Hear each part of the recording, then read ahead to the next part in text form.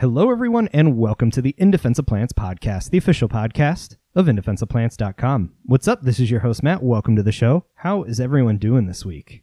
I am doing great because we have Dr. Gabe Filippelli here to talk to us about how roots, yes, plant roots, set in motion a major mass extinction event across the globe during the Devonian period. This has a lot to do with geology and chemistry, especially as it relates to oceans and algae. And as you're going to hear and understand, there's a lot of corollaries today in places like the Gulf of Mexico or wherever else we have dead zones. I'm going to let Dr. Filippelli do this topic the justice it deserves. But before we get to that, I just want to say, if you want to buy a copy of my book for 30% off, head on over to mango.bz where you can pick up my book as well as all of the other titles over there for 30% off until January 2023. We also have new merch for sale, including hats and beanies, so go check that out. All of those links are in the show notes over at indefenseofplants.com/podcast. But that is enough for me. Let's get on with the show. Without further ado, here's my conversation with Dr. Filippelli. I hope you enjoy.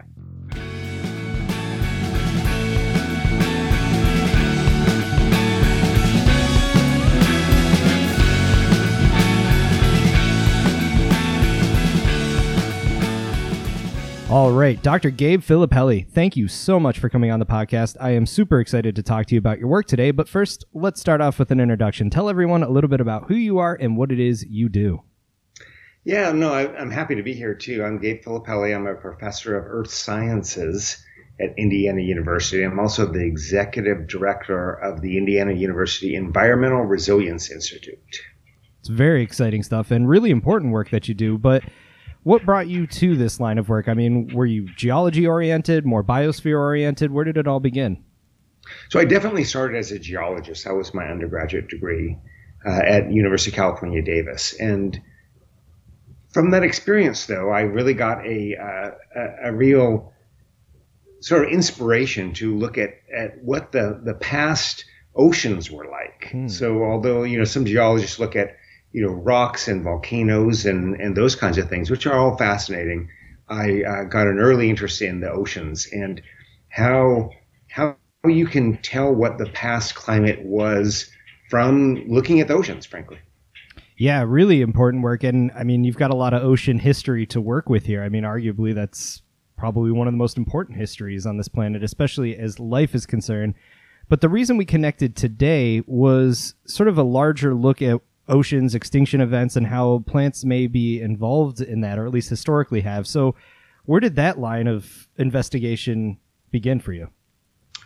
Well, it's really strange, Matt. I had been looking at a concept, well, actually a process called the phosphorus cycle. So phosphorus, most people don't even know what the heck it is, unless you're like a gardener, and then you have to have a certain ratio of phosphorus and nitrogen and potassium to make your plants grow well. Sure. And you can even have tests to see whether your garden has enough phosphorus. Well, it ends up that phosphorus is the most critical plant nutrient on the planet.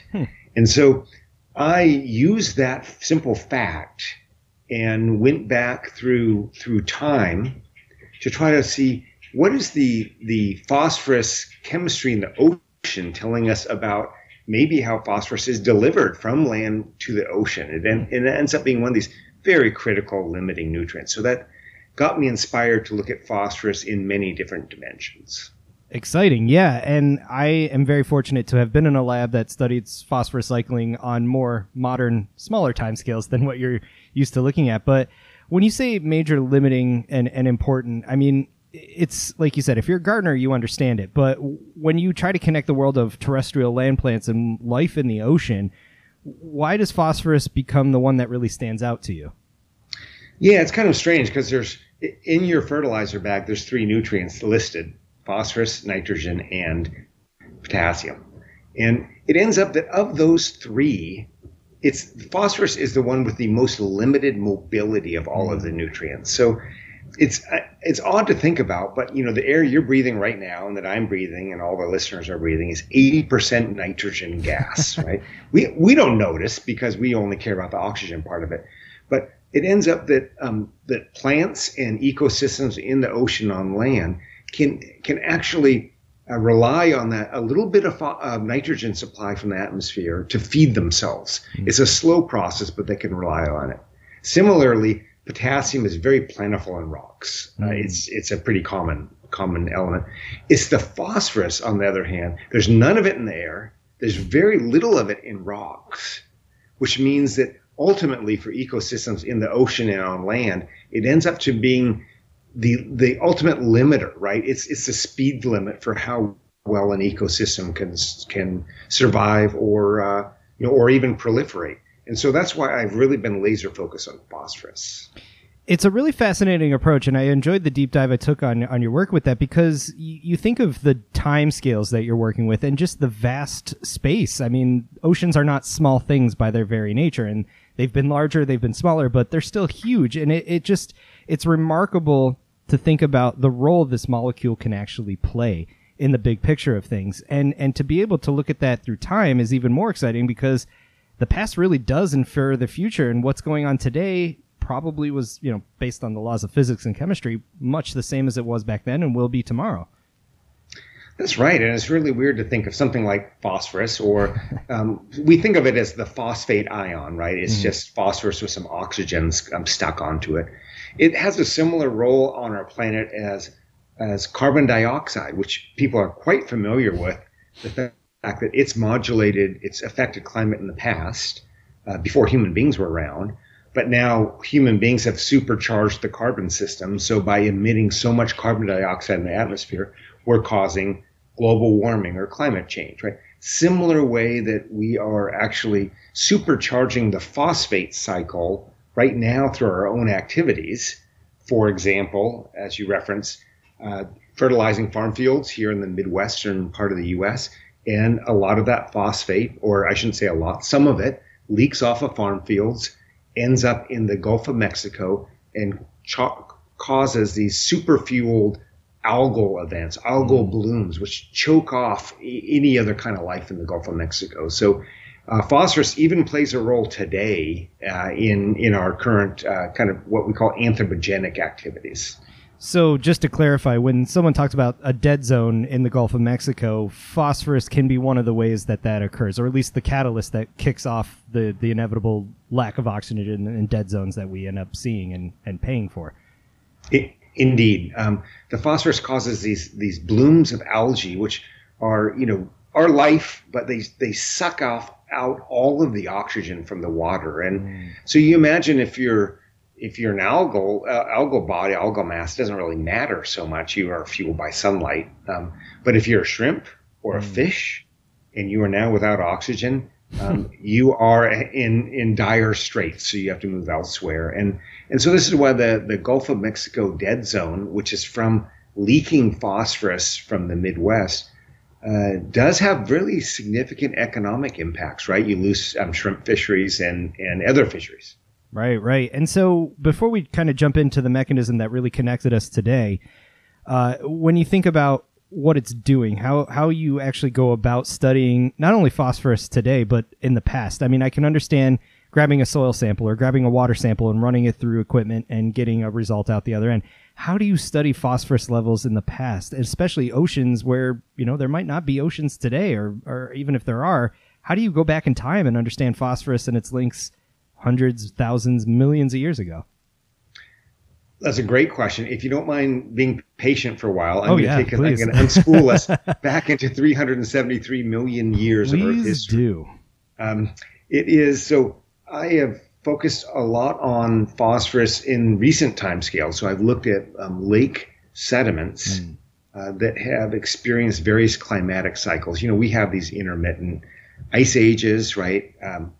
And during those periods, you can actually measure the amount of phosphorus that was delivered to lakes using something called sediment cores. So you just go to the middle of a lake and punch a core down into it. Nice. You age date the core, and then voila, that it's like a tree ring, punching a hole into a tree. You can tell the past history of the growth of the tree. Same thing for lake sediments. It works the same way. Okay. And then you can measure carefully the phosphorus chemistry through time, right? So I did that, and I've done that through various ice age intervals.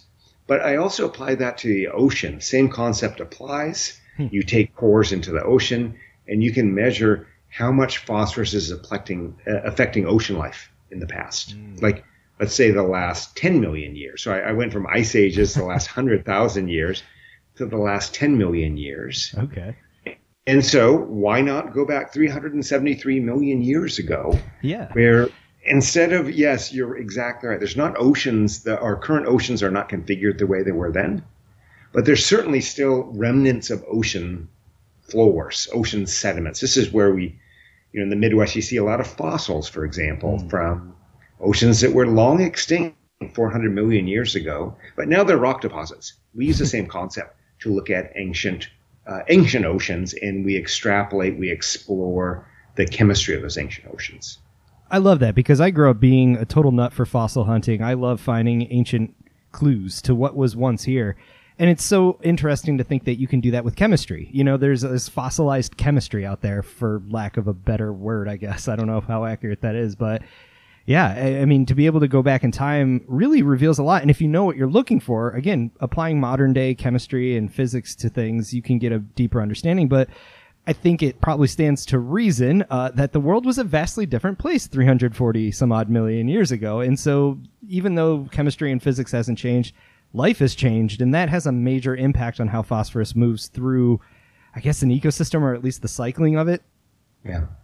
So, and this, in fact, was the first inspiration to do this study that we're going to be talking about a little bit more. The first inspiration was when we look at lake core sediments, going from the time when we had ice ages, right? Mm-hmm. So let's say 20,000 years ago, much of the Midwestern U.S. was covered by a thick ice sheet.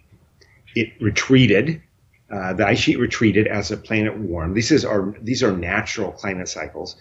And so then an entire landscape that was trapped underneath the ice emerged. So you imagine you have bare rocks, right? The ice shaved off all of the soil. You have bare rocks. And much like if you go to Hawaii and look at lava flows, and as you look at older lava flows, they're not just rock, they're soil, they're plants. Plants are powerful agents of change. And so even here in the Midwest, you lose the ice cover, and the rock now starts becoming alive, right? You get plants that seed there, you get soils that develop there. What we noticed was something really unique. During that time when the soils developed, you got an incredible loss of the element phosphorus. So, the rock has a fair amount of phosphorus. As over the couple thousand years as the soil developed, you lose a ton of that phosphorus. You can see it in the lake sediments, which makes sense because the ecosystem is kind of in a world of riches, right? It doesn't need, right? It's being fed by all these fresh rocks, and it doesn't need to start preserving things. But once soil starts forming, you develop these recycling systems in soil, and then the phosphorus loss gets shut off. The soils get super efficient at trapping every bit of this nutrient it possibly can so that it can sustain plants, right? Which makes sense. Sure. So we use that same lens. I thought, well, what in the world happened then when plants 370 million years ago learned how to make roots, basically? Yeah. Right? Yeah. When the first soil emerged on our planet, what in the world happened then?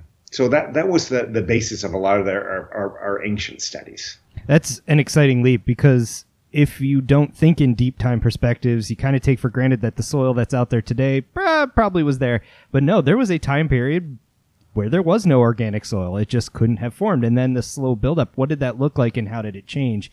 And to be able to explore that through this sort of fossilized chemistry is super exciting. And so you've mentioned sort of relatively recent examples of this and what you expect to see. How did you start to pick apart, the time frame you wanted to look at, but then again, where you wanted to look at, because the continents aren't even the same positions today? How do you go looking for this evidence, I guess, first? Yeah, no, the continents are completely different. The ocean basins are not there anymore that we studied. Even the largest ocean on the planet, the Pacific Ocean, is only 180 million years old. Oh, what a I know only seems... it's so young. It seems very... But for geologists, it's pretty young. Sure. Right? And so we're talking about a time frame before even any of our modern oceans were in the configuration they're in. But we had plenty of oceans. We've had oceans for 4.2 billion years, for goodness sake. So we've always had that. So what I was curious about is that there were some ideas that went around about what caused this massive mass extinction event that occurred about 370 million years ago. Many of our mass extinction events occur because of large volcanic eruptions, or the most recent one that killed off the dinosaurs was likely a massive asteroid impact, plus probably some volcanic influences. But this time, the age period is called the Devonian period, by the way, this 370 million years ago event. This time seemed pretty boring otherwise. There didn't seem to be substantial volcanic inputs. There's no massive meteorite that hit the planet. So why in the world did 70% of all marine organisms die over this period? So that's exactly the issue that we explored. It's been explored before, and there's been some suppositions that, hey, we think it died because the whole ocean became devoid of oxygen, or at least large parts of the ocean, maybe not the entire ocean. And the idea is much like the Gulf of Mexico is suffering from these dead zones from the leakage of phosphorus, maybe the fact that roots started evolving at that time and mass extinctions in the ocean occurred at that time, maybe it's not a coincidence. So it was kind of this detective work where you had different lines of evidence. Something was going on. We lost life. We don't have major celestial or volcanic activity.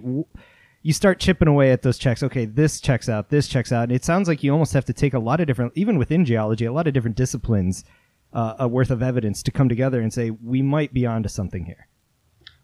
That's right. Yeah, it doesn't. So although I'm a geochemist, I listen to paleontologists, I listen to volcanologists to hear what their ideas were about what's going on at this time. So there was this hypothesis out there. So a hypothesis is an idea that's not been well tested, right?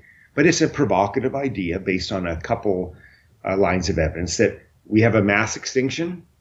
Trees, and I'd be happy to go into this a little bit more. Sure. Trees figure out how to make roots at about this time.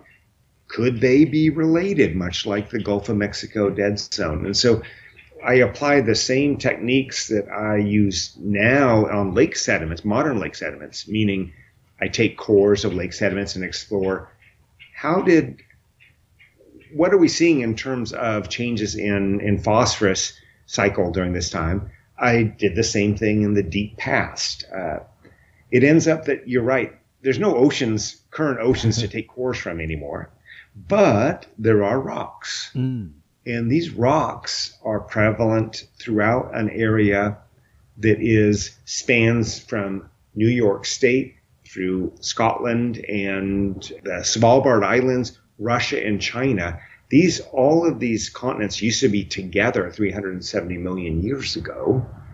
And through the wonders of plate tectonics, they started splitting at that time, meaning that the edges of all of those land masses had vast lake deposits as water was rushing to the ocean.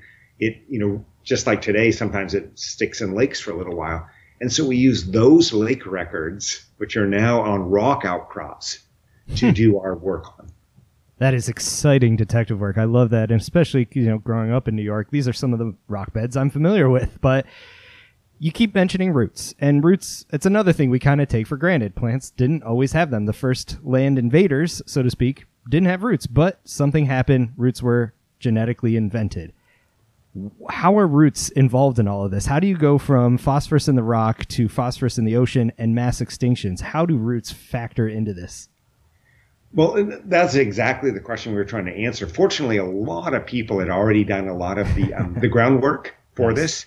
So we relied on colleagues who have already been chiseling away at this problem. If you went back to our planet, if you had your time machine, right, and you set it for, let's say, 380 million years ago, right, and all of a sudden, boom, you're there. First of all, you probably die of some virus that we don't, we're not used to. But, not another. Yes, it's like a proto-COVID. Oh, God. If you surrounded yourself in a bubble somehow, sure. What you would look across on the landscape is much like you see in humid, cool environments, which is like vast areas of moss and lichen and super low plants, like low stature plants. Right. So these are there's plants around back then. They had no problem living there because we already had a pretty functioning biosphere, but they lived in this thin little layer so that, you've probably seen moss and lichen and so forth. They do dissolve rock a little bit, but only down to a couple centimeters, frankly. Sure. They're like this very surface phenomenon. But imagine that you're an organism so at that point, when everything was flat, they depended on receiving sunlight only from one dimension. So it's going to take a little while to explain this, but right, you're flat, you get sunlight. If you grow bigger, you get more sunlight. If you grow smaller, you get less sunlight in terms of your horizontal span. But imagine if you are the first plant that started developing a weird mutation where you grew a little bit tall. Let's say you grew to be a foot tall. All of a sudden, you have now breached the third dimension of sunlight. So now you don't have to rely on competing with this horizontal area. You're a vertical organism. So you can capture sunlight before it even hits the ground, right? You're trapping it as you're growing up. And all of a sudden you're getting a ton more energy than all your other, poor old, flat-lying friends. And so that trait, that mutation continues on, right? Because it means you survive as an organism, and so you make more of you. Right. But the trick is, if you grow to be a foot tall or 10 feet tall, if a big wind comes up and you don't have any roots, guess what? You get knocked straight down. Yep. Not only that, but your growth demands are more. So you actually start evolving this parallel world, the parallel invisible world in the subsurface, which is your anchor. It's also your nutrient supply and your water supply, because your needs are a little bit greater than the moss that you just are trying to supplant as an ecosystem. Right. So that's how roots formed. It was just simply the normal, survival of the fittest. In this case, plants learned to extract the third dimension of life, which is the sun trapping dimension. But as a consequence, they did need to have roots. And so they biochemically formed a new set of compounds which made organic matter stiff. They're called lignins or waxes and other things, which is a revolution at the time. But it was for a plant that survived. It wasn't a revolution. They're just doing what, they were passing down their level and survived. But yeah, now you can see this sort of scenario where instead of life interacting with a few centimeters of mineral soils, now you've got something penetrating much deeper, maybe a few inches or even a couple of feet. But at the same time, the growth habits are changing. They need more energy. They're getting more energy. And it's not like phosphorus was this new thing that suddenly became available. They were using it. It's just biomass goes up. And that, to me, sounds like a great phosphorus concentrating mechanism. Yeah. Yeah, in fact, that's exactly what happened. These trees, these massive forests evolved. But remember way back to when I discussed what happened when the ice sheets retreated from landscapes and plants first started recolonizing land. Right. It wasn't all that novel, 10,000 years ago, because there's been plants, trees sure. Since 370 million years ago. But when that happened, the landscape inadvertently leaked a ton of phosphorus off of it before it really developed a mature soil. So what we found was a very similar process. When these trees evolved roots, their forests started expanding. Well, the soil that they started beginning to form all by themselves was extremely leaky for phosphorus. So it ends up that the landscape lost a ton of phosphorus as these soils took hold. The biggest thing we found, so anyway, they were a very leaky ecosystem until they stabilized. But we also took advantage of our paleontology friends who mentioned that these forests didn't evolve only one time. They kept expanding and contracting and reinventing themselves, and they're affected by climate change, such that they kept colonizing areas of the landscape, and again continued to leak phosphorus out from the landscape as they did their normal work, right? They're just developing soils and living. So it was what we found from the geological record is that we had this repeated leakage that was unlike anything we see in modern times. We've had soil now ever since trees learned how to make roots. We've had soils that are only perturbed a little bit by ice age variations or when a volcanic eruption goes off.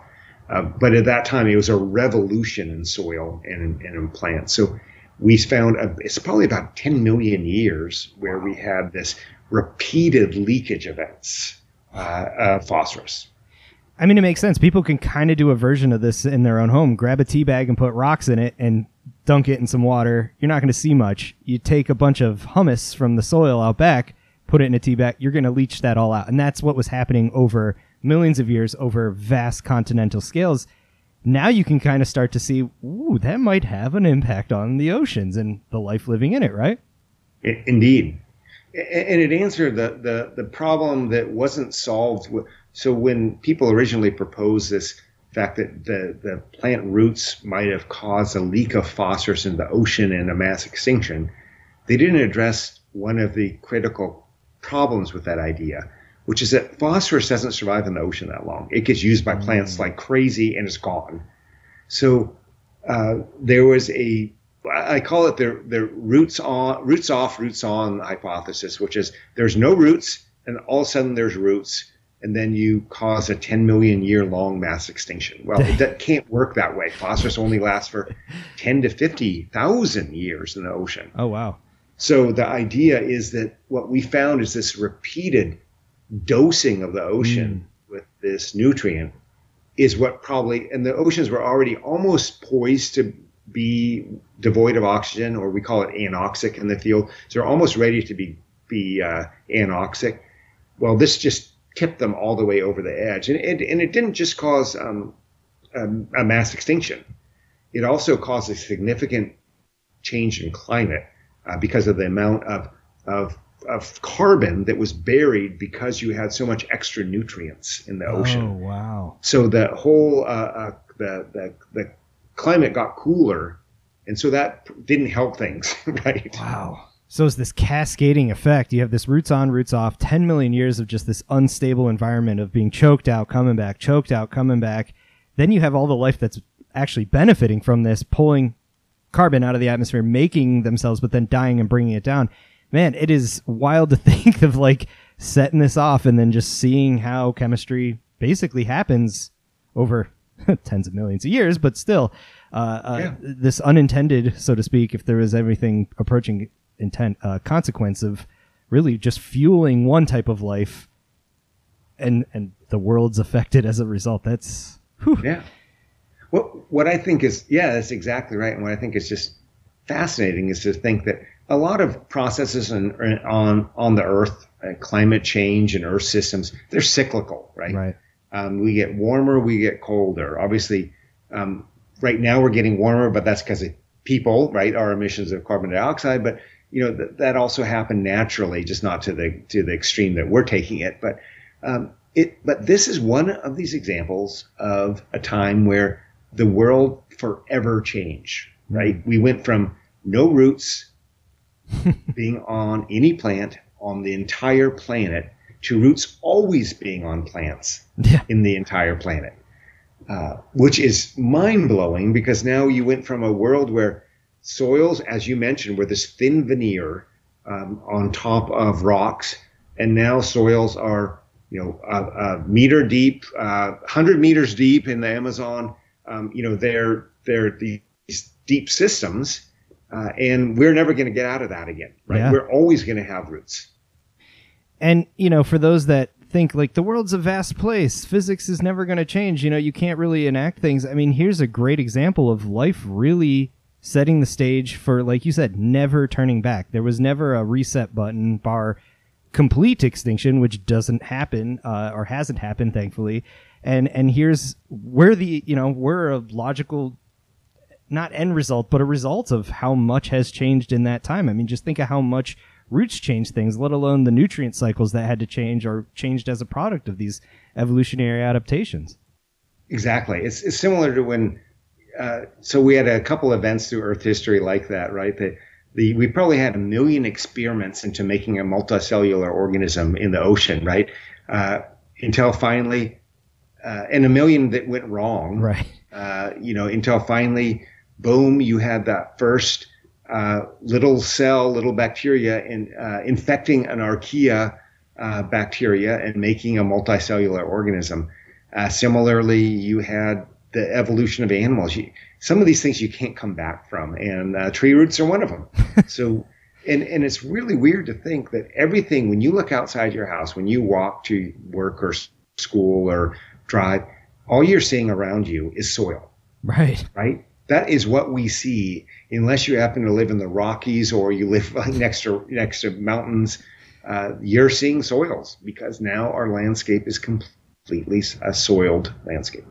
Yeah, and I think a lot of times people want to add value judgments to these sorts of things, but the plants had no agency in this. It's what worked, and it changed everything. And the things that were around prior to that adjusted, evolved, and moved on, or went extinct. And what's always kind of quirky about these massive findings, these really fun publications, is that it is what it is. It's geology. It's deep time. Things are wild, and you get a deeper perspective and understanding about how this thing plays out over time, and sort of the Rube Goldberg that is evolution in life in the biosphere. It's those are just fun little things to kind of like tease around. Indeed. I mean, I think people think, oh, well, we're an ever-advancing planet. We're getting ever more involved. No, it's just dumb luck, frankly. And yeah, when we're seeing dumb luck all around us, and sometimes things evolve and they stick with us, and there might not even be that great. For example, photosynthesis via chlorophyll, it's actually not that efficient. Right. Yet we've been stuck with it for 3.8 billion years because it kind of worked. Right. It's like my grandpa used to say, if it ain't broke, don't fix it. And this, I think biology is the same thing. Well, it works okay. Yeah. But obviously your work has you just as much in modern times as it does in the deep past of this planet. And there's a lot of lessons to be learned there. And, when people talk about it's always changed, it gets warm, it gets cold, whatever. You have studied a process here that was massive. It caused extinctions over 10 million or so odd years, millions of years. You can't really compare that rate of change to what we have done to this planet in 150 years. It's vastly different what we are doing compared to what deep time and quote unquote natural processes have done historically. And you nailed it. It's the rate of change, right? There have been organisms that have transformed the planet in the past. Cyanobacteria, so the first algae that pumped out oxygen, they did it for about 500 million years, and all of that oxygen was grabbed away through iron minerals, ending up rusting the planet. Finally, they had rusted it enough that oxygen began to accumulate. So our first oxygen events at 2.2 billion years ago, they were the result of organisms much like us, completely transforming a planet's entire future. However, it took them 500 million years to do it, not about 150 years. So, right. Humans are not only affecting climate, right, because that's obviously in front of most people's minds, but they're also impacting a cycle, the phosphorus cycle, that was first significantly impacted 370 million years ago. So we seem to be rediscovering things that the plants did a long time ago. Yeah, unfortunately, in less than 2 centuries instead of a few million. Indeed. But, people are aware of this system. So phosphorus is one of these weird nutrients that there's another side of phosphorus, which is that there's not much of it on the planet, frankly. If we would have started on Mars instead, we'd be in better shape. It has twice as much phosphorus as we have. Oh. But sadly, we're stuck with this planet, right? This is where we evolved. And there's just not much phosphorus. It's not like nitrogen. It's not in the air, so plants can't suck it out of the air. Yeah.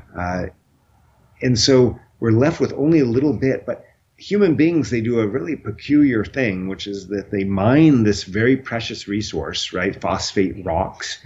They turn it into fertilizer. They apply it to fields. The minute it goes on a farm field and a rainfall comes, it becomes a contaminant. Because the phosphorus is phosphate.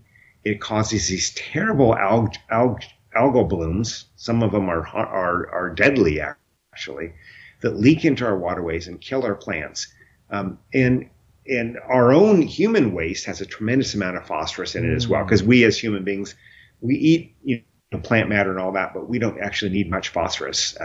We use it in our skeleton and our teeth, but we don't have a huge demand like plants do. Right. And so we're treating this precious resource also as a contaminant in the environment and figuring out ways to deal with it. Wow. It's really just a kooky world that we live in that we can't figure out, and we haven't put a greater attention to how important it is to recycle the phosphate, limit its leakage from farm fields, and recycle it in our own sewage.